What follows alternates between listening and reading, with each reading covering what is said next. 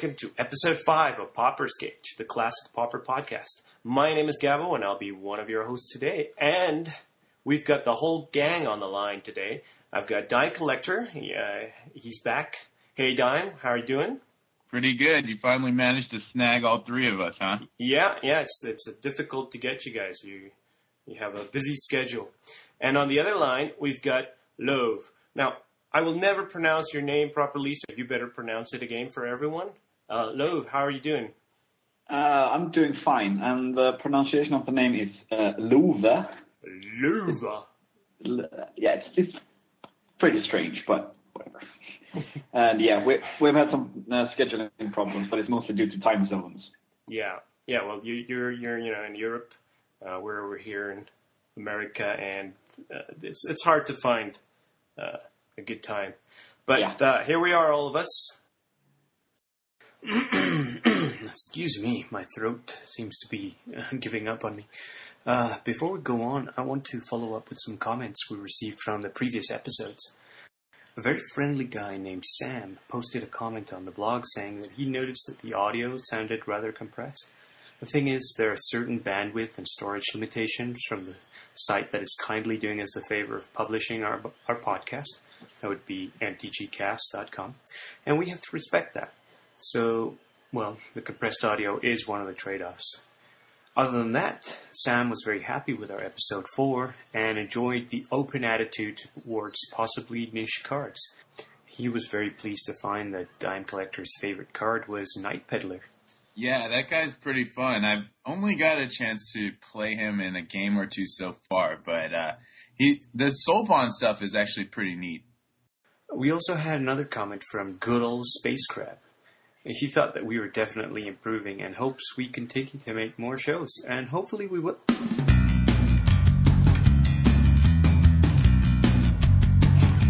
So let's dive right in.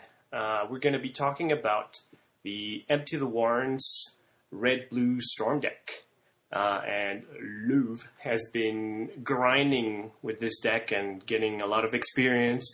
And he's talked to some other people who have also been grinding it and know a lot about it. So we're going to pick your brain. So let's start with an overview of the deck. To people who aren't familiar with the deck, how does it work? What's all right? The deck works as it's doing something that is called sculpting their hand. They use search spells such as Preordain, Ponder, and Impulse to find all the pieces of the combo. So you need mana to cast spells, so lands, a few. Only need access to like 2 or 3 mana. And then you need 4 spells, which are rituals. And rituals, you cast a spell and they give you more mana, so you pay 2 red and you get 3 red in return. Or you pay 3 red and get 5 red in return. So you cast 4 ritual spells, and then you cast an Empty the Warrens, which has Storm. And Storm means that when you cast the spell, for every spell cast previously this turn, it is copied.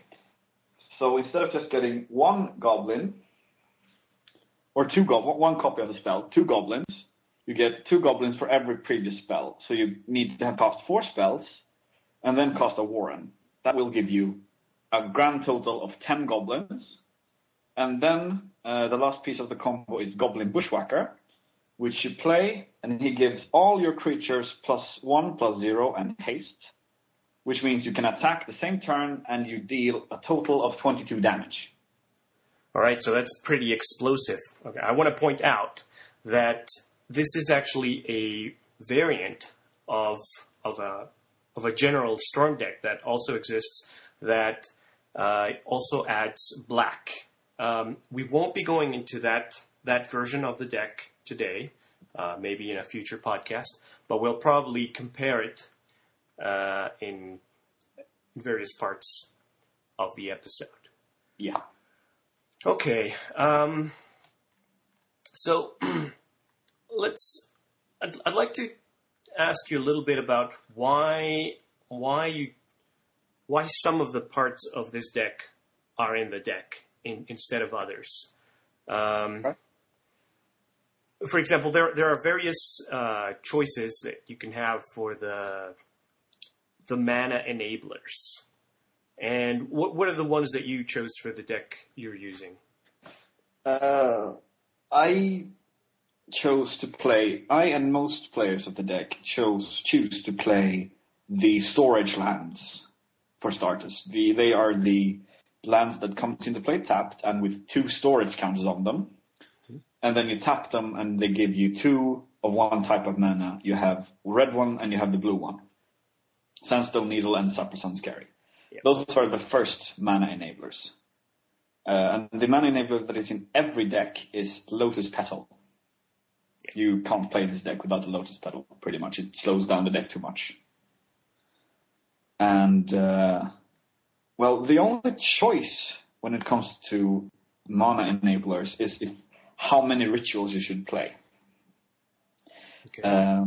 Because you have Rite of Flame, which is the most mana efficient one after if you have one Rite of Flame in your graveyard, it's the most mana efficient one. So you always play 4 of those. And you play 4 Desperate Ritual. And you play 4 Seething Song. These 12 rituals is the core. You will rarely see a blue-red War Embossed without these 12 cards in the deck. What I chose to do, I added 3 Pyretic Ritual because I felt I needed more rituals. Okay. Pyretic Ritual and Desperate Ritual do the same thing. You pay 2 mana and get 3 mana in return. Rite of Flame costs 1 red mana and gives you 2 red mana back and 1 additional red mana for each Rite of Flame in your graveyard. So first you get 1 mana back, then you get 2, then you get 3, then you get 4. And that is pretty much the enablers. Okay.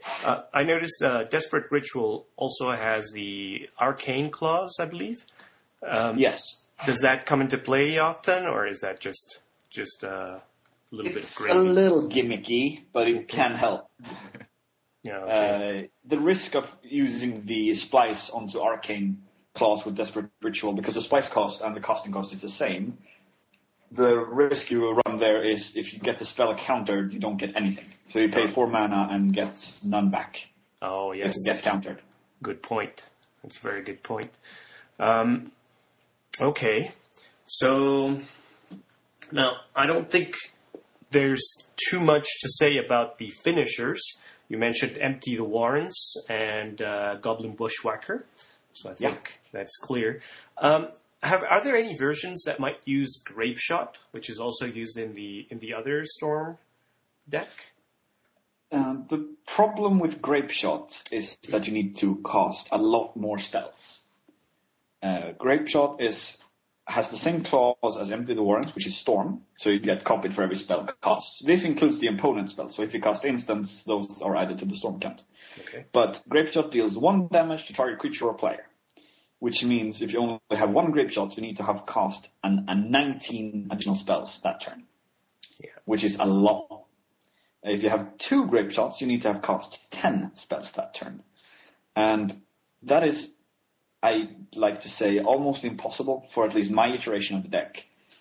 Because to be able to cast 9 spells and then 2 Grape Shots, you need to have a draw engine besides the ritual. And the draw spells I cast only fetch you 1 card. I see. Okay, that makes sense. So this is more about just preparing your hand, as you said, sculpting it, and then just going off. You don't want to be, you want to try and avoid risking unknowns, as in, just trying to draw into. Yeah, you only go off without the entire combo if you absolutely have to. Yeah, okay. Now, let's talk a little bit about the what do we call them? Card diggers, the card draw. Because you do have some options, and you have some options in the order in which you can play them and when you can play them. So let's hear your thoughts on those. Well, I played 12, and those are 4 Ponder, 4 Preordain, and 4 Impulse. Now, Ponder and Preordain is an interesting interaction when you have one of each in your hand. I am still a little bit unsure of which I prefer to play first. Ponder sees one more card because it looks at you may look at the top 3 of your library. You may put them back in any order, and then you may choose to shuffle your library. And after you've done all that, you draw a card. Yeah. And Preordain, on the other hand, is just Scry 2, which just looks on the top 2 of your library. However, the difference is that you can put one at the bottom and then one on the top. So if you want one of the cards and not the other one, you may choose which one. But with the Ponder, if you like one of the cards and dislike the other 2, you have a problem. Yeah. And Impulse is the best one. But I'll get back to the Ponder and Preordain first. I usually play Ponder first because it sees more cards. Okay. And then I start using Preordains after I'm done pondering. Or if I, for example, see one card I want and 2 I don't, I'll just ponder once, Preordain, put the 2 I don't want on the bottom, and then draw a card. Okay, sounds good. And you don't really have anything else you can substitute those 2 cards with. The only ones that are in any way similar are Serum Visions and Sleight of Hand. I don't know if Sleight of Hand is actually common. Is Sleight of Hand common? It is, alright. Those 2 have pretty much the same effect, but they don't dig as well. So those 2, you should just get Ponder or Preordain. They are bulk, so it doesn't cost any extra. Yeah. I've seen a few lists with Brainstorm and also with Gitaxian Probe, and I was wondering how you felt about those cards in the deck. Oh, right, yeah. There is one person who has been really crushing the dailies lately, and he's called 8686. His deck is a little bit different. It plays 4 fetch lands, 2 Evolving Wilds and 2 Terramorphic Expanse to shuffle the deck.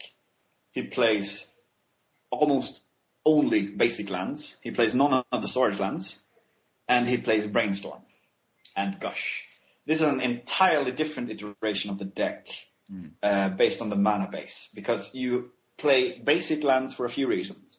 One is that they're more stable. They don't come into play tapped. But they only tap for 1 mana. Storage lands tap for 2. But here you can have fetches. And say you Brainstorm. Brainstorm does the same thing as Ponder, except that you can put back, you draw 3 and then you can put back any 2. So say you draw 3 and you get cards you want. You can put back 2 cards you don't want, like extra Enter the Warrens or extra Bushwhackers, on the top. And then if you have a Terramorphic Expanse or Evolving Wilds, you use that and you shuffle away the cards you don't want. I do not like Brainstorm in a deck that does not have a shuffling effect. But I do like Brainstorm in a deck that has a shuffling effect.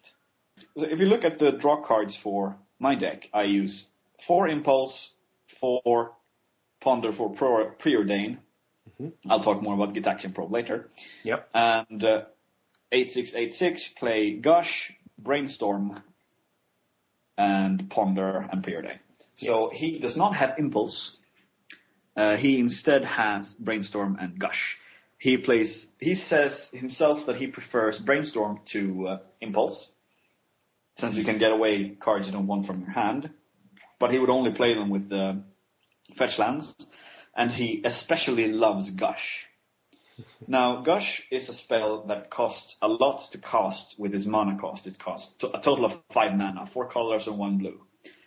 But you can, instead of paying its original cost, you can instead return 2 islands to your hand. And what it does is it draws 2 cards. So you can tap the 2 islands for mana, and then bounce them and play Gush. And then you draw 2 cards, and then you can put one of the islands back if you haven't played a land that turn. So Gush here acts as a little mini ritual, which gives you 1 mana and 2 cards. So he has a little bit different take on it. Impulse, on my version, is my favorite of the bunch. It does, however, cost a little bit, but I would not replace it as some people have done with Peer Through the Depths. Peer Through the Depths looks 5 cards in your library. You may take any instant or sorcery and put it into your hand. While Impulse, you look at the top 4 of your library, but you may take any of the cards, and any card of the 4, and put the rest on your library. So Peer Through Death look one deeper, but Impulse will not get you a land or a Bushwhacker, which I feel is a big drawback. So there's another, I guess, classification of cards, and that would include Cataxium Probe and Manamorphose. These are cards that I guess just they don't cost anything and they draw you a card. They're storm count cards. Yes. How important are these to the deck?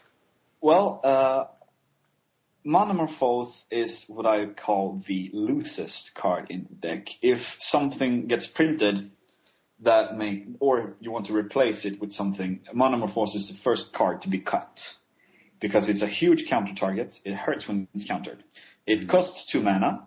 When it resolves, you may add 2 mana of any color to your mana to your mana pool. And it costs 2 mana. So it costs a red/green. So either red or green and 1 colorless.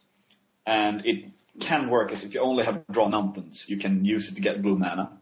And when it resolves, you draw a card. So it costs nothing and it draws you a card. So it's pretty much, as you said, it's a storm count card. Yeah. The other storm count card you mentioned is Gitaxian Probe. Now this, I feel, is one of the most difficult cards in the deck to play with. Because it costs either, I can start with what it does. It costs either blue or 2 lives, which we call a Phyrexian mana. It's a sorcery speed card. It draws your card when it plays it, but most importantly, it lets you look at your opponent's hand.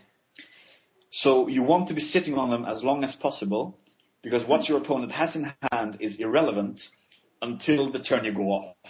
You don't care what he has in his hand until you're about to go off. Yeah. So you want to sit on them because you want them for storm count. On the other hand, you want to draw lands. So if you haven't drawn a land and you are starving for land, which you will be, you might want to play it to try to get a land. But then you won't get the storm count. So it's a bit of a evaluation, what you need now and what you might need later. I've actually played the 8686 version with Gushes and Brainstorms. And I find it's important to play your Ponders and Preordains and your card draws, in the first turns, even though they won't help you so much, I guess, in the storm count. But that's when you're sculpting your hand, right? And using a Gitaxian Probe or a Manamorphose in these early turns can count as sculpting your hands. Yes. I have seen, and I have done several times, I sit with, I have one of the red storage lands in play. And it's untapped. It's the only mana I have in play. 2 red. I can tap it for 2 red. And I have 1 Ponder, 1 Preordain in hand, and I have a Manamorphose. I would never hesitate to tap the 2 red, play the Manamorphose, add 2 blue, and then play both Preordain and Ponder, even if it uses the Manamorphose and stuff, because I really need to dig for cards. Yeah. So using the Manamorphose early for such an occasion is not a problem. I would save them for as long as possible. Same thing with Gitaxian Probe. Save them for as long as possible. Okay. Well, I think we've talked about how to play the deck on a basic level. It is possible to get a first turn kill with this deck. Would you agree with that? Yes, I would agree. It would need a very good hand, however. You would need a Lotus Petal, first of all. Yeah. It requires... Wait, does it? Well, if you have basic lands, you can use a basic land. Yeah, you need either a Lotus Petal or a Mountain and a Rite of Flame. Yes. To start. You need the 2 mana to start. And then you play each increasingly more powerful ritual spells. Yes. So this turn would go something like this. Do you want me to elaborate? Yeah. I think it's an interesting experiment.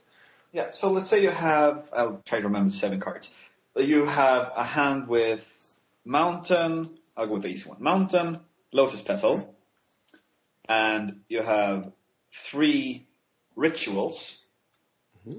And these can be Rite of Flame, Desperate Ritual, Pyretic Ritual, or Sealing Song. I'll explain each as I go. Yeah. So you play the mountain, tap it, now I have one red mana. You play the Rite of Flame.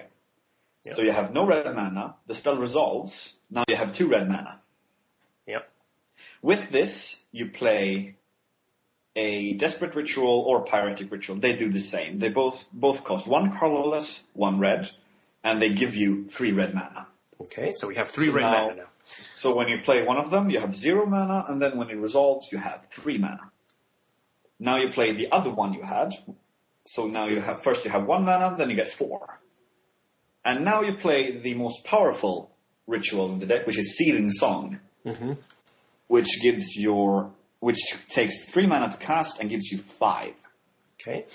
When that resolves, you have 6 mana in your pool, and 6 mana, 3 of these must be red, is something that is called a critical mass. Yeah. Because now you have enough mana to cast Empty the Warrens and cast a Goblin Bushwhacker with Kicker. Yes. You need to pay the Kicker of Goblin Bushwhacker to get the good effect, to get extra attack. And then you play Bushwhacker. We didn't even need the petal, but we play the petal, then we play the... I said wrong here. Right. Yep. You play the petal first, then you play Empty the Warrens. Now we have played petal, Rite of Flame, 1 Desperate Ritual, another Desperate Ritual, and a Seething Song. This is 5 spells. Yeah, I think that's actually one extra. Yeah, we played 5 spells, and then comes Empty the Warrens. Okay. So we have Empty the Warrens plus 5 copies on the stacks. We have 6 Empty the Warrens on the stack, which gives us a 6 times 2, 12 Goblin tokens. And with this, we have 2 red mana left in the pool, and we play a Goblin Bushwhacker with Kicker, which gives them all +1/+0 and haste, and we attack in for 26 damage. Yeah, so you actually didn't need that extra Lotus Petal there. You just need to play four spells and get to 6 mana. So just the Mountain and the Rite of Flame, 2 other rituals, Seething Song. But you need to have Mountain, Rite of Flame, 2 of the rituals, Seething Song, Empty the Warrens, and Bushwhacker. That is 7 cards. Yeah. Yeah, so just enough. But it's pretty awesome when it happens. It is possible, but it's difficult. Let's go back a little bit to the version of the deck that 8686 uses. There is another reason for why he likes that deck, and I think that is Lava Dart. Yes. As I was talking to 8686 about this deck, I became more and more interested in Lava Dart. Lava Dart costs 1 red mana. It deals 1 damage to target creature or player. And then it has flashback with a flashback cost of Sacrifice a Mountain. This is the second reason he played Basic Lands, or third reason he played Basic Lands. So he has a mountain to stack the Lava Dart. This adds 2 Storm Count for 1 red mana, which is really good. But that is not the primary reason. The primary reason is that all of the creatures that can counter this deck have 1 toughness. Yeah.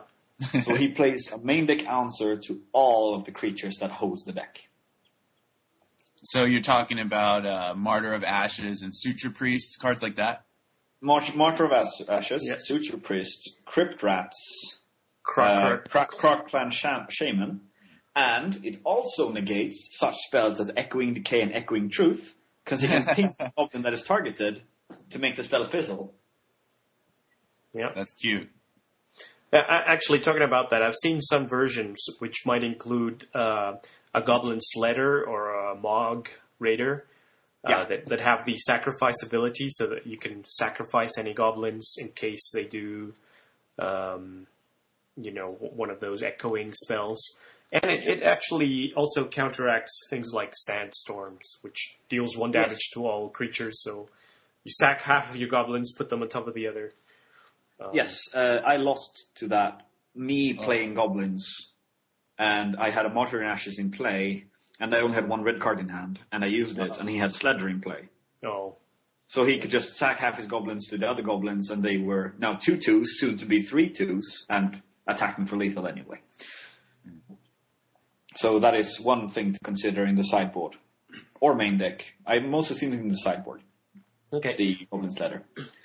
So in your version of the deck, you use a lightning bolt in place of lava dart when you need to get rid of these utility creatures, right? Yeah, I would say that Lava Dart is better after trying. I'm actually more partial to 8686 version of the deck than my own.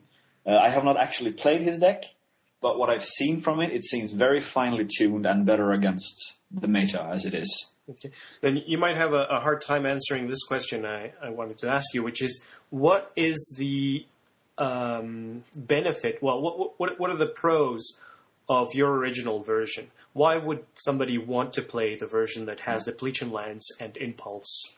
Because it is, first of all, more explosive, since we get lands that tap for 2 mana instead of 1. And that is a big part as well, not only in explosiveness, but also in playing against control. Because when you play against control, if you can get your several storage lands in play, you're very likely to win. Because imagine this scenario, you have 3 storage lands in play, and a basic. You have drawn a lot of lands. And you start playing spells, rituals. And they can't really counter your rituals because you have so much mana in play. And if they play a counter, they add to the storm count. And even if they counter the rituals, you can just say, oh, okay, I'll just play and empty the worms of my lands instead. That is a good thing to have against control, which 8686 decks lack. Okay. And it is also slightly quicker with the storage lands than the only basics lands. It could be like statistically half a turn quicker or something. Okay. Yeah, because you get that one extra increase. Okay. All right. I have one more question here. Mulliganing. I always have a hard time knowing what to mulligan, what to keep. Is there like a line that you draw when you say, "Oh, anything less than this, I'm gonna mulligan"? Yes, I almost always mulligan no landers. Some are close, but I would never keep a hand with, say, a Lotus Petal and a Ponder and all spells. That is too risky. Unless it's the one turn hand, right, where you just win. Yes, of course. If I can win that turn, then I will keep. Okay. And I evaluate every hand. But what I want is search spells or 2 parts of the combo. So I want 2 parts of Ritual, Empty the Warrens, or Bushwhacker. Okay. So I want either Ritual, Empty the Warrens, or Ritual, Bushwhacker. But most important is I really, really want search cards. Because if you don't get them, you sit there and you feel very exposed. Yes. Since you're just drawing from the top of your deck and not knowing what will come. Okay. But I would never say keep a hand. It's difficult. It's really, really, really difficult. It depends what you're up against and what the actual hand is and such. But say keeping a hand with only rituals is suicide. I could keep a hand with only search spells, but I don't really recommend that either. That would be too slow, right? Yes. So I want 2 parts of the combo and preferably draw spells. Okay. Which my line. All right. I actually have 2 questions about the deck before we go into the matchups. Go ahead. So, going back to the basic lands versus the storage lands, I'm just curious about how many lands do you usually need to go off? Because when I play against this deck, it seems like they're usually fine just on even 2 lands is okay. Is that about average? Yeah, that is about average. The usual case I found with my version of the deck is I play a storage land on turn 1, and then I untap, and then I have play a basic land or another storage land, and then with those 2 lands I can easily go off. It depends on how much I need to search, but 2 lands is sufficient. 8686 deck plays no pyretic rituals, which I play. So it only plays the basic 12 rituals I spoke of earlier, while I play 15. He does, however, play 15 lands, whereas I play 13. Huh. So he has 2 more lands in his deck. Which is, you see storage lands that goes as low as 12, and you see them go up to 15. It's a preference thing, usually. But you only need 2 lands to go off. In 8686 deck, one important thing to consider is that lands that you draw in a turn that you haven't played a land, you can play them and use them. On the other hand, the storage lands, you can't actually use them the turn you play them. They are dead cards. Yeah. But that is the thing, and the major difference between this blue-red one and the blue-red-black one. When you have the blue-red one, you know exactly which spells you're going to play, in which order, and how much storm you will have, and how much damage it would deal. You will have the entire turn planned out because it's only 5 or 6 spells. With the blue-red-black one, you will never have that luxury. You need to start, okay, I can go off. I need to try. You will never have assemble the entire combo to go off. So drawing them mid-combo is not as big a problem for this deck as for the blue-red-black one, but it is annoying. But you don't usually play draw spells to turn to go off. Only if you have mana and spells to spare. So what was your other question, Don? I'm actually just curious, how difficult do you think it is to pilot this deck in comparison to the other decks in the format? Because it seems a little tricky to me. The difficulty level of this deck, it's a little bit interesting. To pilot it well enough to play it in dailies and be break even is not particularly difficult. Like step A, use search spells to assemble combo. Step B, play combo. Step 3, kill. It's really easy. But to play the more intricate part of the deck is extremely difficult. It has a lot more intricacies than you can imagine. For example, I have lost... When I had a brief stint of playing the Cloud Pose deck, and I lost to a 8686 version deck player that hydroblasted his own goblin that I had targeted with my Echoing Truth. Oh, wow. So he killed it with a hydroblast. Such plays, for example, shows experience. But it's not extremely difficult to learn to pilot proficiently. But to be really good, it takes a lot. You need to know exactly what all the cards do. And you start to get into probabilities. And it's really difficult. But I would recommend anyone to play it who likes combo. So you'd say it's easy to learn but difficult to master. Exactly. Okay. Yeah, I could say I had that exact experience. And it is a lot of fun. It's especially rewarding when you get one of those turn 1 or 2 kills. Feels good. Oh, it feels so unfair. It does. It just sits there and does nothing. But it also feels pretty good when you play against a deck that does have a chance of disrupting you, and you're kind of racing to see if you can get the combo off before they can disrupt you, or even if you can get the combo off halfway, and then just start attacking and then kind of recover and get the other, like, another round of the combo. I think there are many... There's more to it. There's more interactivity to playing with and against this deck than people get credit for. Yes. There are things. Just a quick thing I noted was when I went off early, I came from playing the blue-red-black one to this one. And then when I started going off, I threw all my spells and then cast my empty. And I was done. What I have seen good players do is play the bare minimum of going off and then keep a ritual or 2 in hand that they didn't need to play for the storm count to be able to draw an empty and go off a second time because they believe that their goblins are going to be killed. Yeah. Mm-hmm. So they play the first Empty the Warrens to put enough pressure to force the hate card, and then they play another Empty the Warrens. Now you have no hate card, I win. Yeah, that's a good strategy. I'm actually curious about something that you said earlier about how you sequence your plays. Go ahead. What are Yeah. Okay. Well, earlier you mentioned that you like to ponder first and then cast preordain. Yes. And I think that has the value of getting rid of some of the cards that you saw with the ponder that you didn't want. Yes. So say, you cast ponder, you wanted one of the cards, and then you preordain away the other ones. Yes.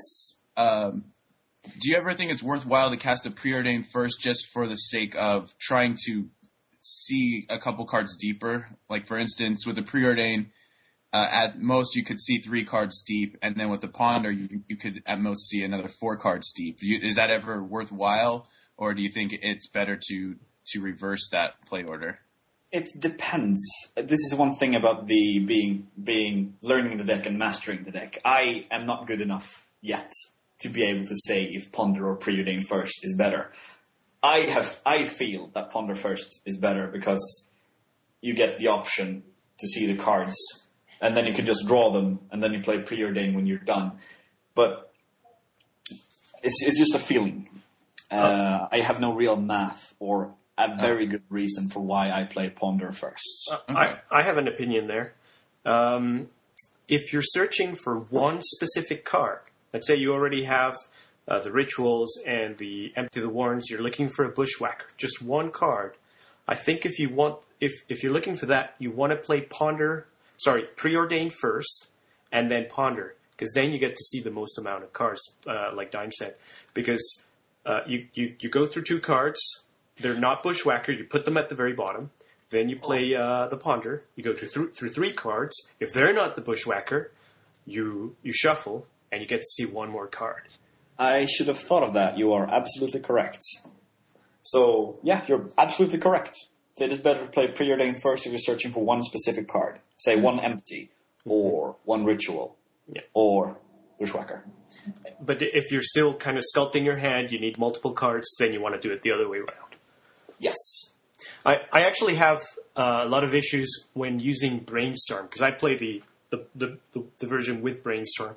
And with Brainstorm, it's also hard to know which of the 3 you want to play first, depending on the situation. Brainstorm is probably the card I have the most respect for in the entire Magic. I have been to vintage tournaments where people sit and wait and think for 10 minutes about their brainstorms. Yeah. Brainstorm is absurd. It's so extremely difficult to play properly. There's a really good video. I don't know if you guys have seen it on YouTube. There's a player named AJ Soccer. He has a show called AJ TV. And he did a whole entire episode about how to play Brainstorm correctly. It's like an hour long or something like that. And it's really interesting. I shall watch that. Yeah, I'll have to take a look too. I mean, his main thing with it is that more often than not, it's better to wait to cast your Brainstorm until you know exactly what you want to draw.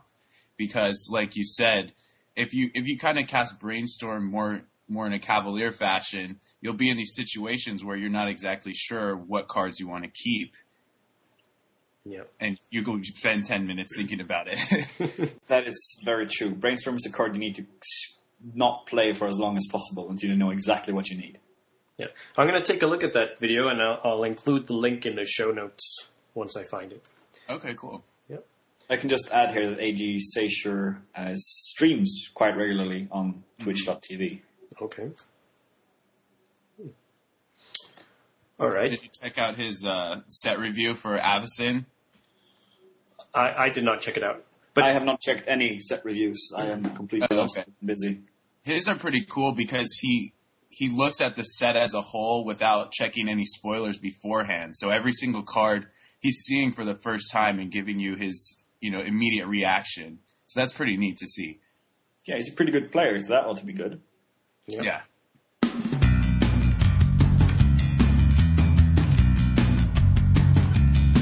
So before we start the matchups, I just want to mention the point again that you said, in general, Manamorphose is one of the cards you want to take out, right?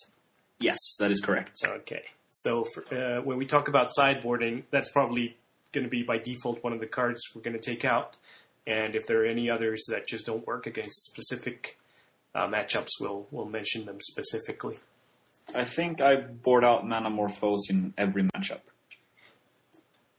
Actually, but I board it in for different cards every time, so I can't replace Manamorphose. Yeah. Okay, let's start with, I think, what is the most popular deck right now, and that would be Delver Blue. So the aggro version of Blue Control. First of all, is this a good or a bad matchup for the deck? Well, it's tricky. I feel it's even-ish. I think they're a little bit favored, maybe. Yeah, I have it as a bad matchup myself because of horrible. Because they have both pressure to make you have to hurry a lot to get your combo out, and they have disruption in the form of echoing truth. They usually play 2 Echoing Truth main deck. Yes, and then they can have more, and they have counter spells. So Yes. they can combat every single way you can to try and stop their disruption, and Yes. they put you on a clock. Yeah, but what fairies need to do against you is, as you said, put you on a clock, which will make them empty their hand. They need to put on pressure, because if they don't put on pressure, you are going to win, especially with my version with storage lands, because you're just going to have enough mana to just ignore every counterspell until you play Warrens. But what I've seen at least some Delver players do, is that they empty their hand so quickly that they don't keep counter mana up. And that is something that is up to for another time when we talk about mono blue fairies. But it's difficult to estimate for them how much pressure they have to put on and how many counterspells they need to keep up. For turn 1, they will almost always drop either a Phantasmal Bear or a Delver.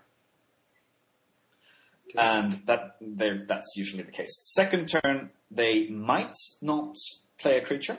If they have a Cloud of Fairies, they will play it, but they might not play a creature. If they don't, then it's difficult to say if you can go off through a counter or not. It's really, really situational dependent. What you want to do is go off as early as possible, especially game 1. And you really don't want them reaching 4 mana untapped with pressure on the board, because then they have mana for 2 counter spells, and that pretty much has you dead. Mm-hmm. Okay. Now, what kind of cards can we sideboard in against them?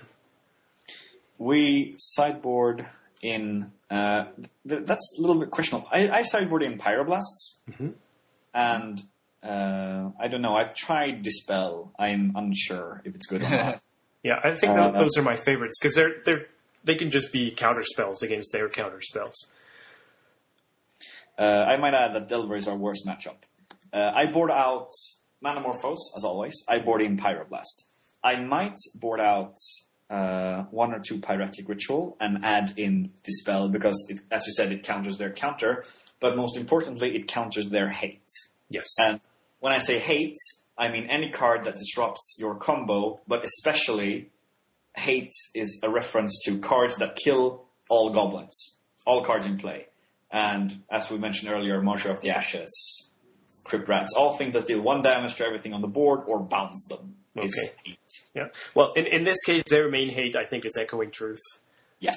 And it's instant, so Dispel counters target instant. Yeah. What about Lava Dart? Do you think that's useful to kind of stop the pressure, maybe disrupt their spell stutter sprites, things like that? Yes, you are very correct. It is. If I would play this deck now, I haven't played it for like 5-6 days, I would change the Lightning Bolts in the board for a Lava Dart, and I might actually get one in the main, even in the storage deck, and I would definitely board in Lava Darts. Because Lava Dart in this matchup does. It, as you said, it counters the Spell Starter Sprite. For those of you who don't know, Spell Starter Sprite is a creature with flash, which means it can be played at instant speed. It costs 2 mana, and when it comes into play, it counters target spell that has a converted mana cost equal to or less than the number of fairies on the board. And it is a fairy itself.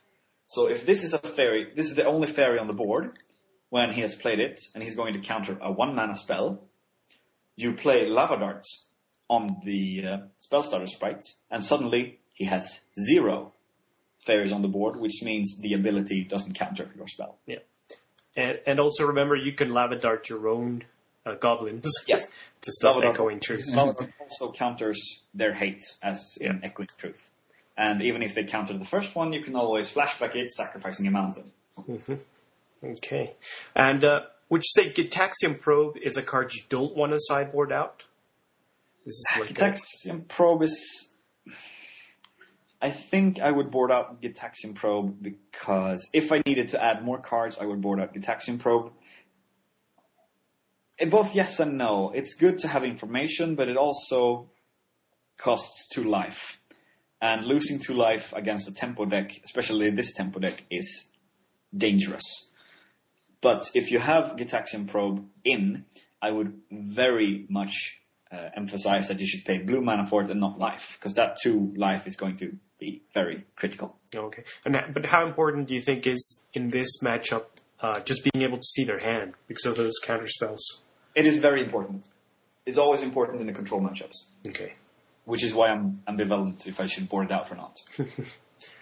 Yeah, I think we have plenty of cards to board in. It's just a question of choosing what the best ones to board out are.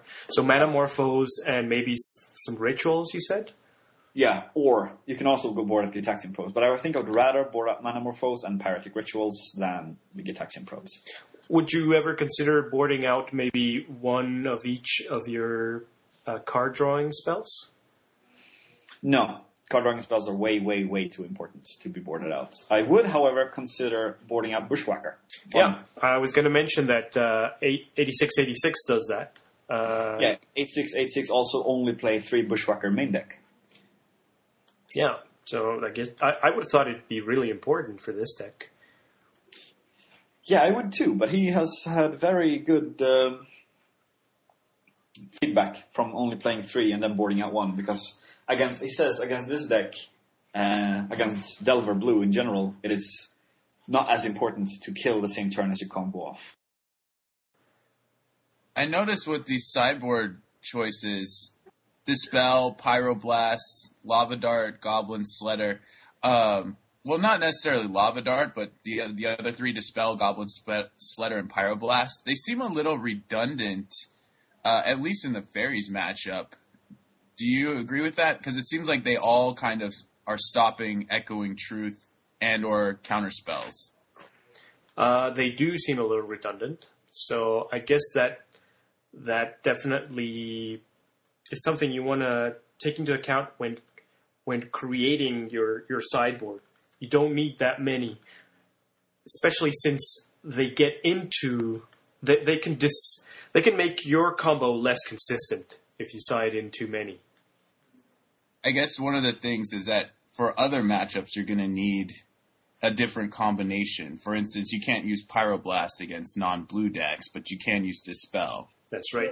Yeah. And then Goblin Sledder also prevents some of the sweepers like Martyr of Ashes, where Dispel isn't really going to save you. So, yeah, and actually, I don't use Goblin Sledder. I think that's one of the weaker options of the ones we have, because it's something you have to play before you play any of your other cards, and it's something that the opponent can see coming. They can try and play around a Dispel or a Pyroblast, but they'll never know if you have it or not, and that means they might, if you can't go fully off. They might want to wait, or it makes the decision harder. It gives them more chance to make mistakes. Was there anything else you wanted to say about this matchup, Lou? No, it's a tricky one. You need to think a lot. Gitaxian Probe is golden. I was thinking about boarding out Gitaxian Probe, but now I say no. Keep the Gitaxian Probes in. You really need to know what's in their hand. Something that Mono Blue Fairies is going to do sometimes is they're going to mulligan or keep a hand which is all pressure with no counterspells. because they panic. Because they're up against a combo deck that can just win. So that's obviously really good for you. Yeah. When playing against Storm, I always find that keeping a hand that just has pressure is the best way to lose. I've never been able to win a hand with just pressure. You need disruption, I think. Yeah, I mean, optimally, you play a turn 1 Delver, which flips on turn 2. Right. And then on turn 2, you play like 2 Cloud of Fairies or something. And then you attack with a Delver, or you have 3 Delvers in play. However you play it, the optimal pressure draw for one of the fairies, you're not going to have enough to kill him until at least turn 5. Okay. Which is plenty of time for the combo deck to go off. Yeah. Okay. That makes the Delver deck just another aggro deck, which is a very favorable matchup. Yeah. Okay, but so let's go on to another matchup. I guess the control version of this. It'll probably be very similar. The mono blue control, the version that Paul Denton and New Plan use. I've seen it gaining popularity in the dailies. They have mainly card draw and counter spells and a few creatures. Does the matchup change against them? A little bit. It's more of a control matchup now, since they're going to play draw go, and they play Una's Grace and other such instant draw spells. Yeah. It changes a little bit. You need to go off early, or if you see an opening, if they tap out on turn 3 or something. But it's a little more. It's not as difficult. I don't know. I had problems with these matchups, because you have to decide if you should just play land, draw, go against them, but you can't do it forever, because their optimal hand is going to beat your optimal hand. They're just going to counter everything. So you need to find a window to go off, and the best way to do that is either faking going off. Let's say you play a juicy spell like Manamorphose, or when going off, you have your lands in play, and you go like, I tap my 3 lands and I play a Seething Song. Mm-hmm. Or I tap my 1 land and I play a Desperate Ritual. And then after he counters that, you play a Lotus Petal or another land and continue going off. Which is also something that is true for the Delver and all control decks. When you go off, you should try to keep such spells as Lotus Petal and lands in your hand for as long as possible. Because that is going to change how they evaluate the spells you're playing. Say you have 2 mountains in play, you tap them both to play a ritual. They might counter the ritual. If they do, you just play another land and continue. If they don't counter the ritual, you have 3 mana. Now you can play a 2 mana ritual, which means you have 1 mana in the pool and 1 ritual in play. And they don't really want to counter that either. They are screwed if they get into that situation. Therefore, you should, and if they counter the first one or the second one, you have 1 mana, either 0 mana or 1 mana, then you play a land, and then you can continue to go off, and they have burned their pressure, their counterspell. This is the reason why you don't want these decks to hit 4 untapped mana. Yeah. Because with 4 untapped mana, they can afford 2 counterspells, which makes it really difficult to go off. Because they can just counter the first and the second ritual. And if you don't have a lot of lands in play by this time, you don't really have much to say. Okay. So against both this and Delver, you want to go off as early as possible. Yeah, and any more time you give them, that just gives them time to use their card draw spells. Yes. Which makes sure they have all gas, and, well, you don't. And in that matchup, I would also board out Manamorphose, especially against counter heavy decks. I would board out Manamorphose because it's such a tasty card to counter. Okay. Because it leaves you down 1 card, you get no mana, and it doesn't do anything. So if you're gonna try and go off against a control deck, you want to have 1 extra mana in addition to everything that you need to go off. Yes, if you have. And even if you don't, having 1 mana is always good. If you do have a counter, you obviously give the mana up. If you don't have the counter, and this is sort of complex, you could bluff having a counter, especially if you've shown them a counter earlier, which makes them hesitate. Mm-hmm. But yes, it's important. And the thing is, if you are in such a situation, say you can go off on turn 3. They have 2 untapped lands, but to go off, you need to tap out to play a ritual. And you have no follow-up. In this case, I would not go off, but I would wait at least 1 turn more, even if that leaves them with 4 untapped mana to have that counter backup. Okay. All right. Let's move on to something else. Cloud Post. Does it change? This is also a control deck, but I think we have a much better matchup against Cloud Post. Is that true? Yes, I agree. Cloud Post is favorable because unlike the Delver and to a lesser extent the Mono Blue control deck, the Post does not apply any pressure. Okay. They play very mana-heavy spells. The only creatures they play are, in rare cases, Steamcore Weird, which is a 1 toughness, 1 power creature. Seagate Oracle, which is a 1 power creature. Muldrifter, always at least 3, which is a 2 power creature, and it costs 5 mana to cast. And Ulamog's Crusher, which is an 8/8, but it costs 8 mana to cast. So they have no real early game pressure, which makes the matchup a lot better for us. But how good are they at disrupting the deck? Because they have more to choose from. Yes, they have more to choose from. But the thing is, Cloud Post have some counterspells. They play a few Prohibit, they play a few Condescend, but they usually don't play more than 5 or 6 counterspells main deck. So that's not a big concern, especially since their biggest mana maker comes in play tapped, which is Cloud Post. But they can, however, if they have access to 6 mana, use Mystical Teachings, which gets any card in their deck that is an instant or a flash card, and puts it in their hand, and they get Seismic Shudder or Echoing Truth.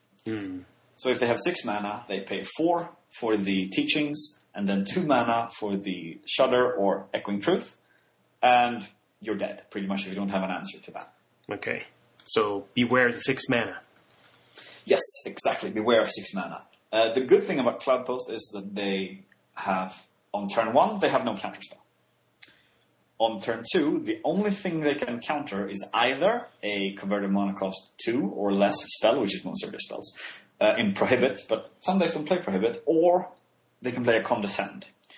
And Condescend can only counter if you can't pay 1 mana in that case. And if they aren't untapped on turn 2, then you have a free game. They usually, if they can, they tap out on turn 2 to play a Prophetic Prism. And then you have a free board. You can just go off if you have a good hand. So they usually tap out. When they tap out for things that aren't good against you, like a Muldrifter. So you need to beware of 6 mana, and you also need to note that if they have a Prism in play, they have access to all mana. So you can't think, oh, he has no blue up. So you need to be wary of the Prism. But it is a favorable matchup. Okay. Well, let's... I think the cards that we sideboard in are very similar. Hydroblast, Pyroblast, Dispel. And my deck does not have Hydro. I only have Pyroblast. So I board in Pyroblasts and Dispel. I board out Manamorphose and Bushwhacker, I think. Bushwhacker. So you think this one doesn't need the Bushwhacker either? Yeah, this one definitely doesn't need... I can board out 1 or 2. It's always good to have a quick kill, but it isn't as important, and I really hate drawing 2. Okay. So I'm actually on 8/6/8/6 note here of only playing 3 main deck. Okay. All right. Let's... do you have any questions up to here, Dime? No, I do remember reading in some forums and stuff that post decks tend to consider this one of their worst matchups, so it pretty much falls in line with what you've been saying. Okay. Yes. I just remembered, however, that some post decks have, for this very occasion, they board 4 Hydro and 4 Pyroblasts. I saw 2 guys talking about it. I don't know how good that is. I've never faced a post deck that does this. But I don't think it's that good. Because, as said, they have no pressure. But you need to be wary of some that might pack a lot of hate against you. Okay. Okay, let's go to another deck that has a different way of disrupting. And that's Mono Black Control. I used to think that this was a bad matchup. Because if you lose your cards, you're in trouble. But I'm not so sure these days. Well, it kind of depends. There are some different versions of Mono Black Control out right now. Mm-hmm. There is one that plays more heavy removal, like Tendrils of Corruption. And that one is geared towards beating aggro decks like Goblins. Yeah. And there is one that plays... I don't know if everyone played Crypt Rat main, but there are some that play Crypt Rats main, or at least more than the others. That is geared towards beating us. Okay. But however you slice it, I think this is a good matchup. Especially for 8686 deck, since he played Deep Analysis in the board, and those are really good against these guys. Yeah. Yeah, because they because of the flashback, right? Yeah, you just discard it, and then you pay 2 mana to draw 2 cards. It's brilliant. Yeah. But even for my deck, it's a positive matchup. You can wait some with going off.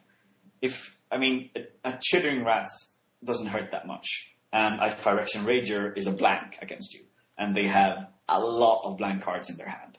They have all the removal spells are blanks, pretty much. They can kill a goblin, which we don't really mind. Well, Echoing Decay can be... Yes, that is the Content. only... The instant removal spells they have, Echoing Decay is the problem. Which is why we board in Lava Darts and Lightning Bolts. Either or, which one we have. And we also board in... And Lava Darts and Lightning Bolt is also good against... They're Crypt Rats. Yeah. And Crypt Rats does... We have not explained what these cards do. They usually do pay a certain amount of mana. Like Crypt Rats is X. You pay X mana, and then you deal X damage to all creatures and all players. So he just pays 1 black mana, and he wipes the entire board with the Crypt Rats. It costs 3 to play, is a 1/1. Okay. So that is why you just Lava Dart it before going off, so it does nothing. Yeah. Or Lightning Bolt. But you can wait some, because as I said, their cards are not that potent against you. But if they start casting Ravenous Rats and Duress, you need to go off soon so they don't kill your hand entirely. Yeah. I have one piece of advice against Duress, but that only works in the Brainstorm version. And that is, if they're going to Duress you, and you have some key cards in your hand, you play the Brainstorm, and you put those key cards back into your deck, and then they can't make you discard them. You hide them. Yeah, that is a very good tactic with the Brainstorm. Also, why Brainstorm is good. Yeah. But it's also difficult. Okay. I don't think there's much more to cover with Mono Black Control. I board out Manamorphose, as always. It doesn't do very much. Yeah. And one thing that 8686 said is that he waits for some backup before going off. And a backup is an extra Empty the Warrant, usually. Oh, okay. You go off, as I said, you go off with the bare minimum. Say you have 12 goblins in play, even without no Bushwhacker, and you force them to use the Echoing Decay. Okay. And after they've used their Echoing Decay, you go off another time, and then they're empty. Oh, okay. You hope. Assuming. You know, this is another matchup where Dispel and Lava Dart are very useful. I'm wondering if it might not be worth it to just put those in to just main deck instead of Manamorphose. Well, I've talked about 8686, and he is considering cutting a Manamorphose for a second Lava Dart main deck. Yeah, okay. And he might actually go as far as 3 Lava Darts main deck. It could be too much. It could be good. I don't know. We're going to test that. But I would not board in Dispel. Dispel is way too narrow against this deck. Yeah, I guess it is. Okay, let's keep moving then. Any questions about this one or any? Actually, I have one more thing to add. I just Okay. realized 8686 has one card in his sideboard, and that is a Spell Pierce. Spell Pierce. He brings in Spell Pierce. It counters a non-creature spell, I think. Yeah. A non-creature spell unless its controller pays 2 colorless mana. And that card is there solely to battle Duress. Okay, like first turn, second turn duress. Yes.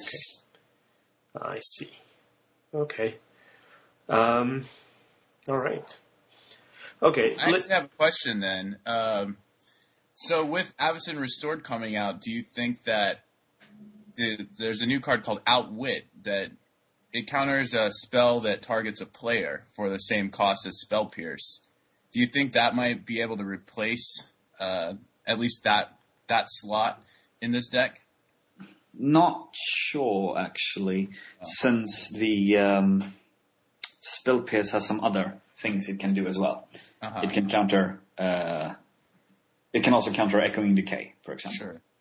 I actually don't think it could. I think it would be a too narrow sideboard card, since Spell Pierce has some more uses than the other one.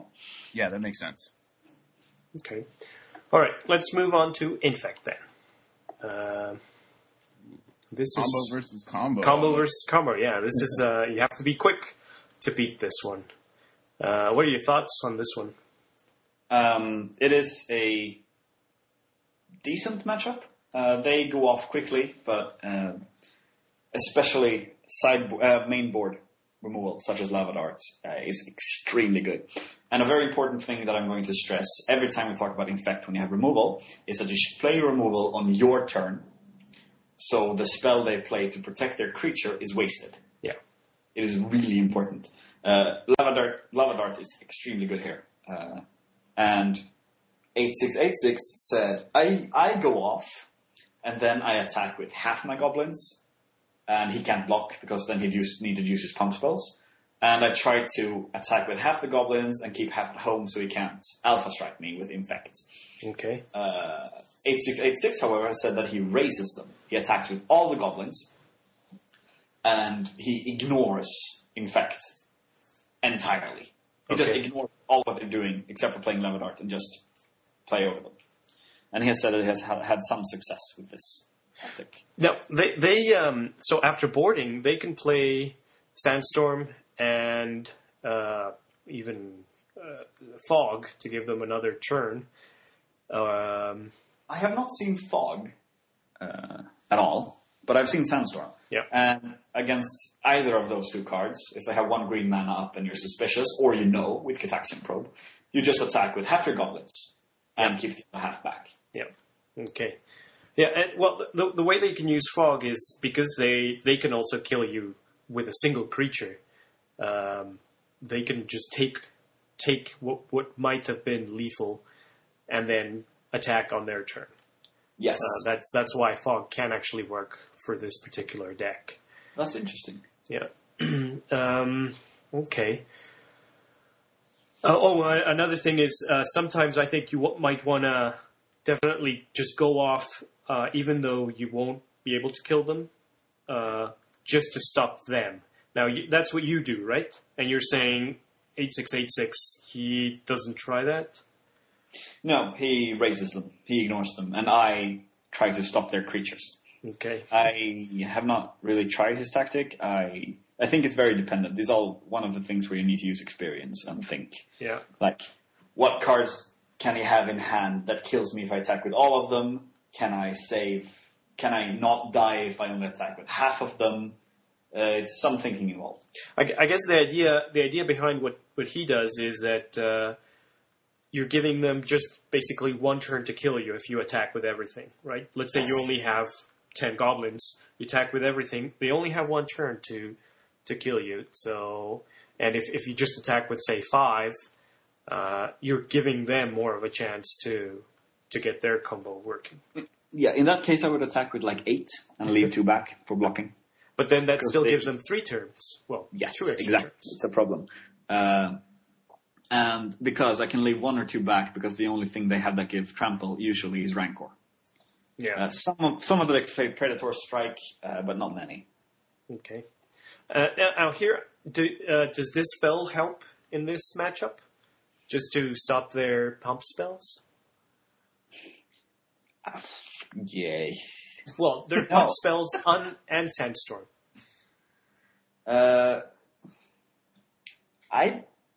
It could work.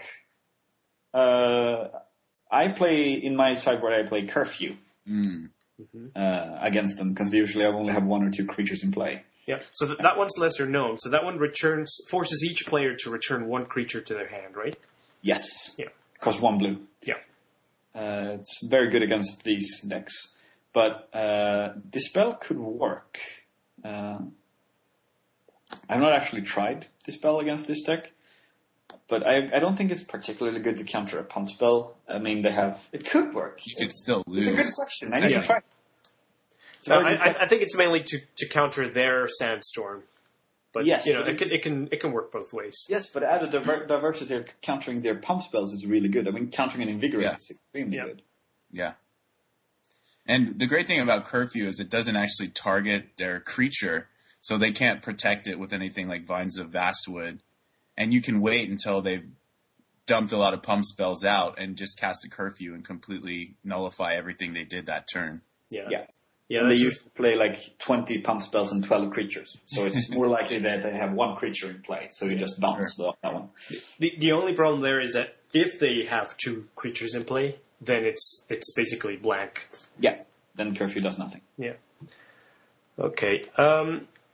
So I'm actually running out of time here. So let's talk about aggro in general. So Stompy, White Weenie, and I guess Goblins. I think, maybe even Affinity. I think the matchups are very similar against all of these decks. They are pretty much identical. The thing is against these is that against all aggro decks, is that you wait until they have lethal on the board next turn. So if you pass, they kill you. That is the turn you want to go off. And this usually doesn't happen until turn 4 or 5. So you have a lot of time to play your lands and draw your cards and play your draw spells. You have pretty much, at least in Pauper, infinite time. This is, of course, assuming you don't get the combo before, right? Well, both yes and no. Depending on... Even if I say I have the combo in hand, and I have 6 cards in hand, and I have a comfortable buffer of life, say Affinity, I have 10 life left, and Affinity has a Frogmite in play. Something that doesn't kill me. One important thing that has killed me several times is that I do not calculate burn spells. So say, wait, I can pass the turn because the Goblin player only will put me down to 2. And then he puts me down to 2 and then comes a Chain Lightning and I die. So you need to calculate burn spells. But if I can comfortably pass a turn knowing I will survive unless he has 3 lightning bolts in hand, and I only have 6 cards in hand, I will. Because I want to draw the extra card. It could be wrong, but I have not lost because of it yet, and I don't actually see any situation where I would lose because of it that I wouldn't lose by going off the same turn. Okay. But, so, if you do have all the cards you need to get enough to deal lethal, is there a reason to wait? Would you want to just have that extra card just in case it can help? Well, yeah, the only reason is just in case. Otherwise, there is no reason except if you know the deck plays some form of hate. Yeah. I was thinking in the first game, usually they don't have specific hate against Storm, so I would think it would make sense to just go off as soon as you have all the elements you need in your hand. Yeah, you can do that. I usually wait. It could be wrong, but when you have all the elements and when they have lethal, it usually comes about the same time. Oh, okay. You will never, ever have 16 life against an aggro deck and then have your combo assembled. If you're at that situation, they kept a very, very poor hand. Okay. Now, this aggro includes White Weenie, so Dime, what do you have to say about that? Can you defend your deck of choice here? In this matchup? Yes. Well, it's kind of hard to defend my deck of choice, but I will say that a lot of the White Weenie decks do play Suture Priest in the main board as well as Prismatic Strands. And neither of those are absolutely fantastic, but combined with the fact that we're attacking Storm, getting their life total low, having a Suture Priest on the board can sometimes be a pretty strong deterrent against them. And we also have a card called Holy Light out of the sideboard that can wipe the board without, barring any sort of counter magic that they have. Yeah, so for against all those cards, you really need Disruption. Suture Priest doesn't quite get the job completely done because you only need 10 goblins, so that would deal 10 damage. But then with the Bushwhacker, you deal twice that, right? So you can actually get the kill in if all the White Weenie deck has is one Suture Priest. Right. Yeah, I was going to say that White Weenie is one of the more annoying aggro decks to handle because of, as you said, Prismatic Strands and Suture Priest main deck and Holy Light from the board. Every aggro deck has a sweeper. I'll just say this for all the aggro decks. Every aggro deck has a sweeper. They're going to board in against you. So you board in Dispel against some and Lava Dart against the others if you have them. But White Weenie is the annoying one because they have three. They have all the different kinds. They have a creature. And a Suture Priest, for those who don't know, when an opponent's creature comes into play, you may have Suture Priest deal 1 damage to that opponent. And that triggers for every goblin from Empty the Warrens. So if you play 10 goblins, you lose 10 life. Which is annoying. Especially since Dime says they put on the pressure and have dealt damage to you already. Mm-hmm. That is pretty much what I have to say. Okay. Well, in that case, let's go on to the last two matchups that I want to look at. And that's the Mirror and the other version, the Grixis Storm. I don't know if they're particularly different or similar, but what are your thoughts, Luke? Well, I'll start with the Grixis Storm, and Grixis is the name for the black, blue, red one. Mm-hmm. And that is because Grixis Storm is a faster version of the deck, but it's a lot more volatile. It was the first deck that I played in Pauper, and it's inspired by the Perfect Storm decks from other formats, such as Legacy. Mm-hmm. And that is because it plays more mana-efficient rituals. Dark Ritual nets you 2 mana. You pay 1 mana and you get 3, instead of the red ones where you pay 2 mana and get 3. Mm-hmm. And also they play draw spells. But it's a lot more inconsistent than your deck, because as I explained earlier, and I can go into a little more detail, that they have 7 cards in hand and 3 lands in play. They can decide, now I want to go off, when they have rituals and draw spells. And they start going off, they draw more cards, they draw more rituals, more draw cards, and they hope that they have drawn a Grape Shot, and that when they draw a Grape Shot, they're going to have enough Storm to kill the person. And they normally kill with 2 Grape Shots. So 10 Storm and 2 Grape Shots. Mm-hmm. And it is faster, because it is more mana efficient. But if they play an Empty the Warrens, they play Empty the Warrens main deck as well, usually. They only play 1 Bushwhacker. So it's rare that they have the Bushwhacker. So if they board for Empty the Warrens, if you can go off the next turn, and there is where the complicated stuff begin with both this and the Mirror. It's especially in the Mirror. I can leave Grixis Storm. That's pretty much all there is to it. You want to go off first, and Grixis Storm is usually a little faster than you, but more volatile. And Detection Probes shine because you can scout out if your opponent can go off next turn or not. But in the Mirror, Detection Probe shines here as well. But here it is, first to assemble the combo wins. The problem begins when you have 2 competent Storm players that play against each other. So one person, say, play the Detection Probe, see that the opponent has the entire combo from an impulse, for example. Mm-hmm. And he says, damn it, I'm dead next turn. I need to do something to stop this. So he plays 2 rituals and Empty the Warrens, which gives him 8 goblins in total. Yeah. And then he has 8 goblins. His opponent needs to have 18 to swing for lethal, which is difficult. So he plays maybe a smaller storm or a half big one, and it's really difficult. The mirror is, as usual, one of the more complicated matches to play. So mirror is the one I have the worst handle on. In both the Grixis Storm and the mirror, I would board out Manamorphose and I would board in Dispel. Okay. So just Dispel. What about the typical disruption like Seismic Shudder and Echoing Truth? Those worth? Deck didn't play Shudder or Truth, but 8686 deck plays Shudders. And he boards in this Hate. And he plays this matchup. He feels his deck is the best version, and I am inclined to agree. He has a slight edge, but he's also a very good combo player, so that might be the reason, not the deck itself. But he sits on his hand, and if he has drawn the Hate, he sits on his hand and waits until the opponent flinches and goes off, and he just shudders. Yeah, okay. This depends, obviously. Detection Probe is extremely good here. Do you think one is better than the other? Like, deck? Strictly better? Seismic Shudder versus Echoing Truth? Because you can play both.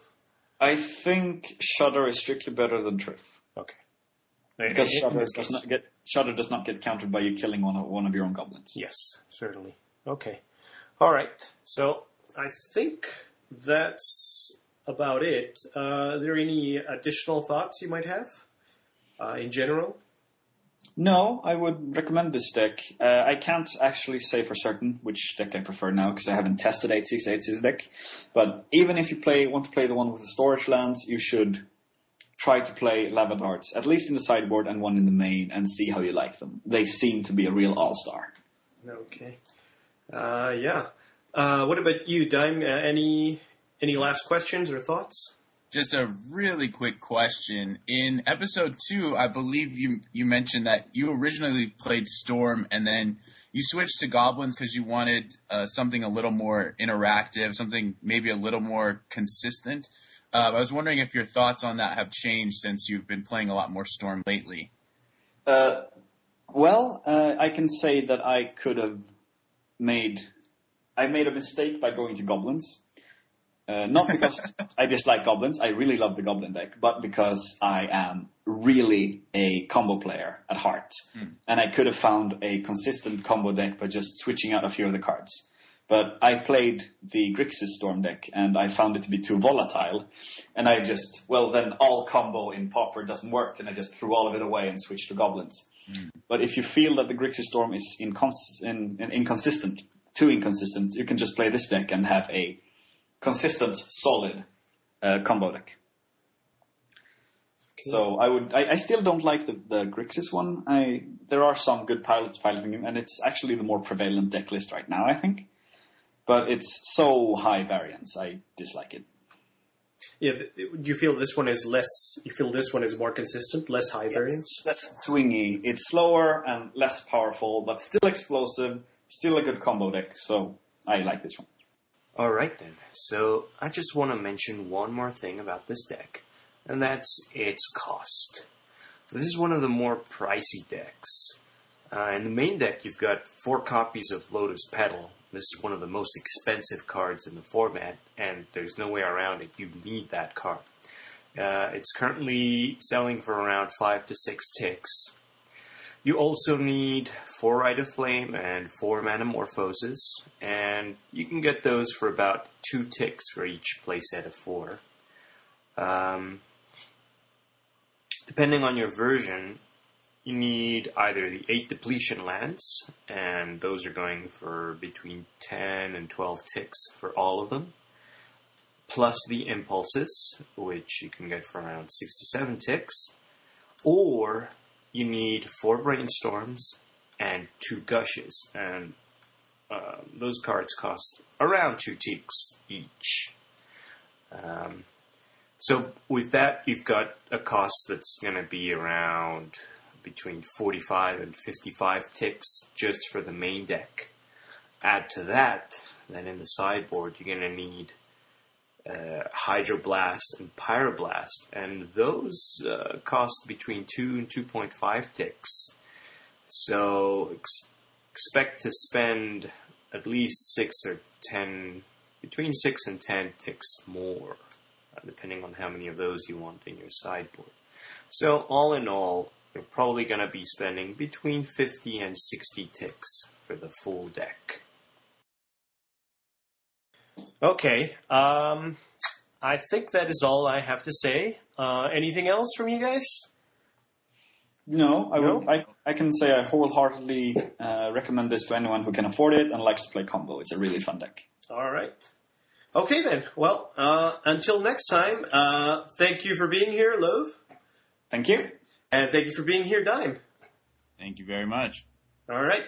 Don't forget that everyone can reach us at pauperscage@gmail.com. You can leave comments in our blog. That's pauperscage.blogspot.ca.